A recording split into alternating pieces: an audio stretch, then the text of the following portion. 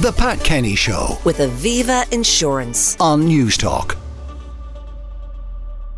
Now, a new survey has revealed that 1 in 6 people are paying between 26 and 50 euro to see their GP. A third are paying over 50 euro. And it turns out there are variations right across the country. The prices, of course, as you might expect, are highest in the capital. Joining me now to talk about this is GP Dr Ernan Gallagher. Good morning and welcome. Good morning. Thank you. Now, the prices vary. I mean, people can be spending as much as 75 euro, and one of my colleagues even paid 80 euro to a GP for a visit, and yet in other parts of the country, maybe 25, 30 euro. Why?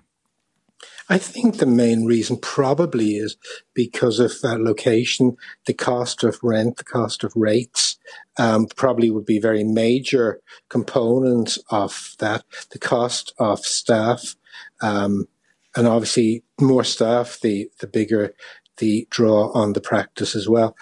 Running a practice is like running any small business. It's an expensive thing. And you could be looking for a single-handed GP of expenses of 1,000, 1,500 a week just to open the practice.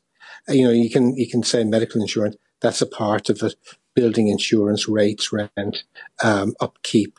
And obviously the main part of it is staff pay. So that could be colleague GPs. It could be nurses. We do get grants, of course, for the nurses that cover part of their income. Also, a reception staff as well. So there are many, many components as to what makes up a GP fee. Yeah. Sadly and unfortunately, it doesn't all go to the doctor. Now, tell me about what help you get from the government. We get, obviously, our GMS. The number of GMS patients we have on our lists determines the income from the GMS. So when you employ a practice nurse, part of his or her income will come as a grant from the HSE. Part of a income for a manager will come as a grant from the HSE, which all goes to make up your gross GMS pay. And then the rest of it is private. But just help me to clarify, the GMS, I mean, it's a capitation system. So if you've got, 1,000 patients on the GMS, you get so much per head. But do you get money for the practice nurse and the practice manager on top of that, or does it come out of the capitation? No, you get the grant for the nurse or the manager on top of that. On top of that. How do you qualify for that? Because there may be some GP practices and they're struggling, trying to do everything. Maybe a person at reception and that's about it, and a GP. How do you qualify for those grants? You qualify by having adequate numbers of patients. So if you have very low GMS lists, like a couple of hundred, you probably get very little in the way of grants. But as you get up to higher numbers, around 1,000 to 1,200, and optimal numbers, the maximum number you can have on a GMS list is 1,500. Okay. So it's basically based on the quantum of patients you have. So if you have, say, 1,000 people on the GMS, you're therefore you're going to be so busy potentially that you're going to need a practice nurse, and you're going to need maybe someone to manage the practice from a business point of view. What proportion might they pay of a salary that you'd have to pay to a practice nurse or a manager?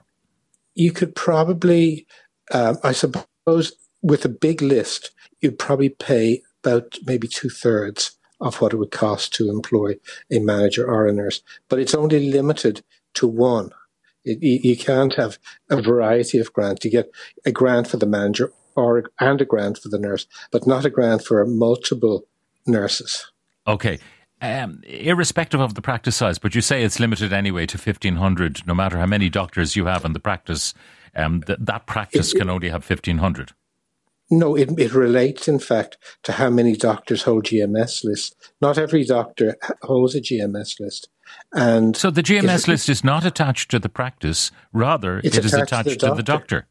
Yes, exactly. So if a doctor retires, what happens to that doctor's GMS list? Well, the doctor's GMS list, if he or she is in partnership with other doctors in the practice, it can be incorporated into the practice. Otherwise, it's advertised, or if it's a small list, it's dispersed among other doctors who are in the community already. Okay, but the practice wouldn't lose those patients, because you wouldn't like to think of patients who are used to going to one practice then being disenfranchised because a doctor has retired. It depends. This is extraordinary. It actually depends on if there's a doctor willing to have a GMS list. Because when I started nearly 40 years ago, it was the be-all and end-all to get a GMS list. In fact, I had to wait 5 years in the wings before it was granted to me. But now the big problem is getting doctors who want to take on GMS lists at all. Yeah. And why is that? Is it because they tend to take up an awful lot of time? I'm reading here a statistic which says people with a medical card visited their GP on average almost 6 times a year, and it's only half that for those who paid. I don't honestly think so. I cannot say after all these years that, it's a bigger burden or anything like it. But I'm saying that they do tend to use the service of a GP twice as much. Now, often that can be because maybe they're older and more frequently sick. Maybe they're going along to get vaccinations and other, seasonal things that they must get. No, I suppose it's a fact of life. And if you don't have to pay for it, like many people who are over the age of 70 now, and obviously the children will have more ready access. And, it's really brilliant to be able to see sick people when they need to be seen rather than when they can afford to be seen. So there's a huge benefit in that. And it's really wonderful not to have to worry about people not having enough money to come to the practice and feeling beholden to the practice. So I would hope that's not the way people would see it. Yeah. Some of the texts coming in, I pay €70 and a follow-up is €50. In other words, if you're going back with the same complaint and it hasn't resolved, it's €50. That's in Dublin 18. €60 in Ennis in County Clare, says another. Another one says it's quite simple. It's good old capitalism. It's supply and demand. That's from Chris.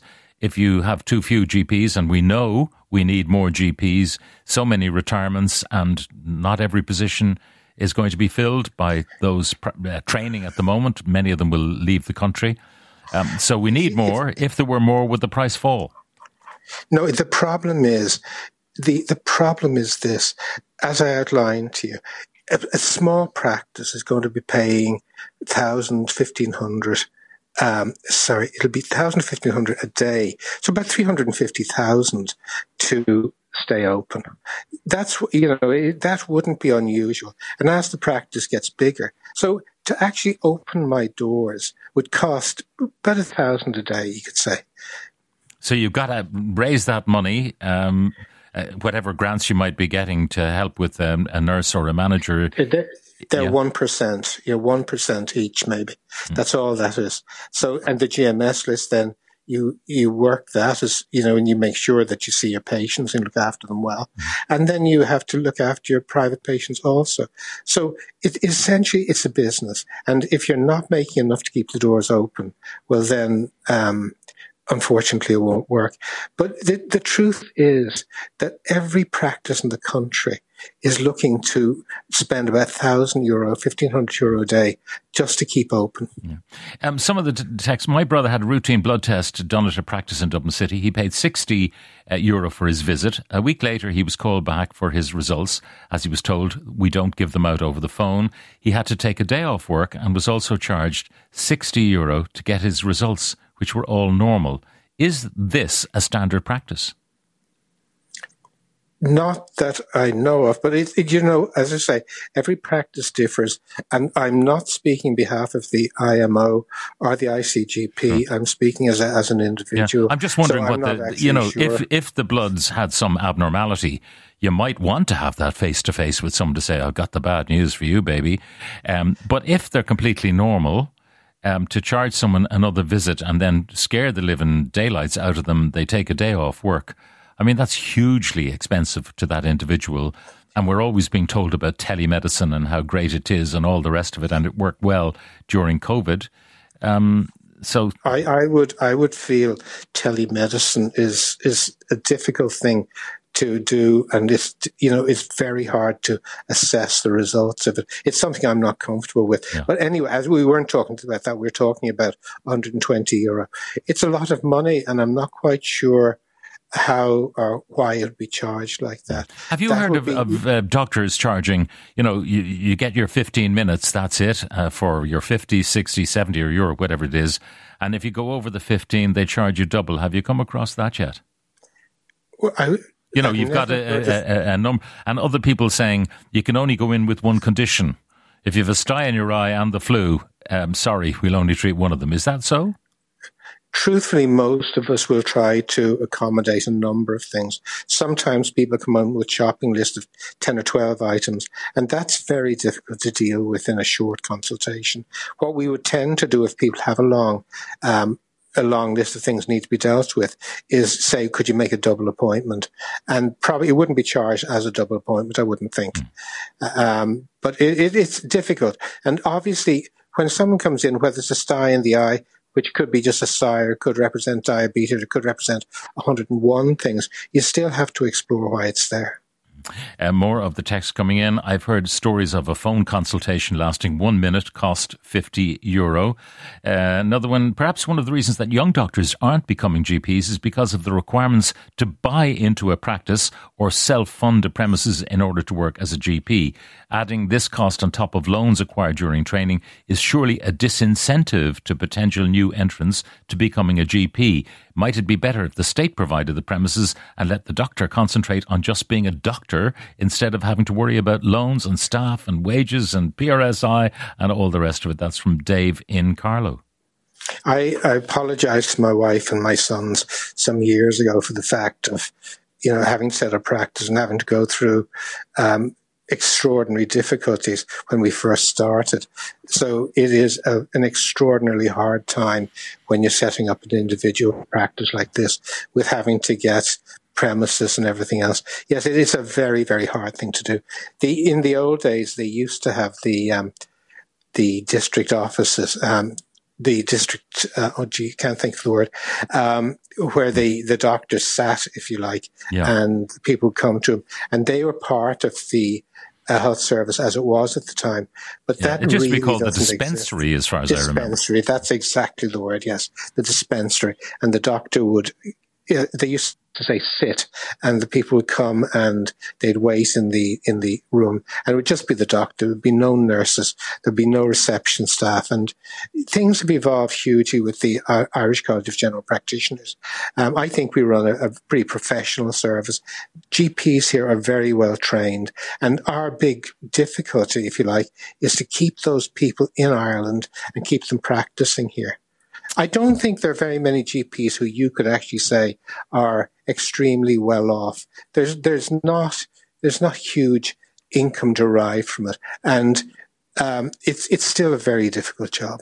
All right. On that note, Dr Ernan Gallagher, a GP for many's the long year, thank you very much for joining us on the programme. The Pat Kenny Show with Aviva Insurance. Weekdays at 9 a.m. on News Talk.